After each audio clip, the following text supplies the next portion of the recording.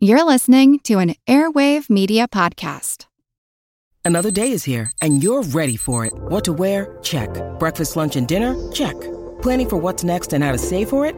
That's where Bank of America can help. For your financial to-dos, Bank of America has experts ready to help get you closer to your goals. Get started at one of our local financial centers or 24/7 in our mobile banking app. Find a location near you at bankofamerica.com/talktous. What would you like the power to do? Mobile banking requires downloading the app and is only available for select devices. Message and data rates may apply. Bank of America N.A., member FDIC.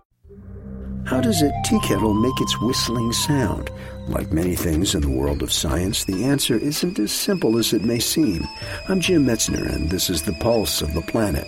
Ross Henrywood is a researcher in the engineering department at Cambridge University in the United Kingdom.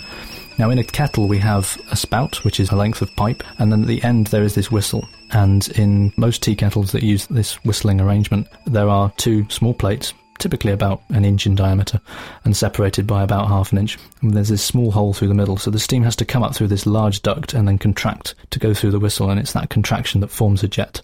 And we were trying to work out why that jet made a noise. A typical tea kettle produces a suite of sounds that builds to a crescendo. When the kettle just starts to boil, the whistle actually behaves like what you get when you blow over an empty wine bottle. The air inside the neck of the bottle starts bouncing up and down. But when the flow increases, so when the kettle's boiling more vigorously, it switches to this other mechanism. In its final stage, the whistle produces its shrillest sound.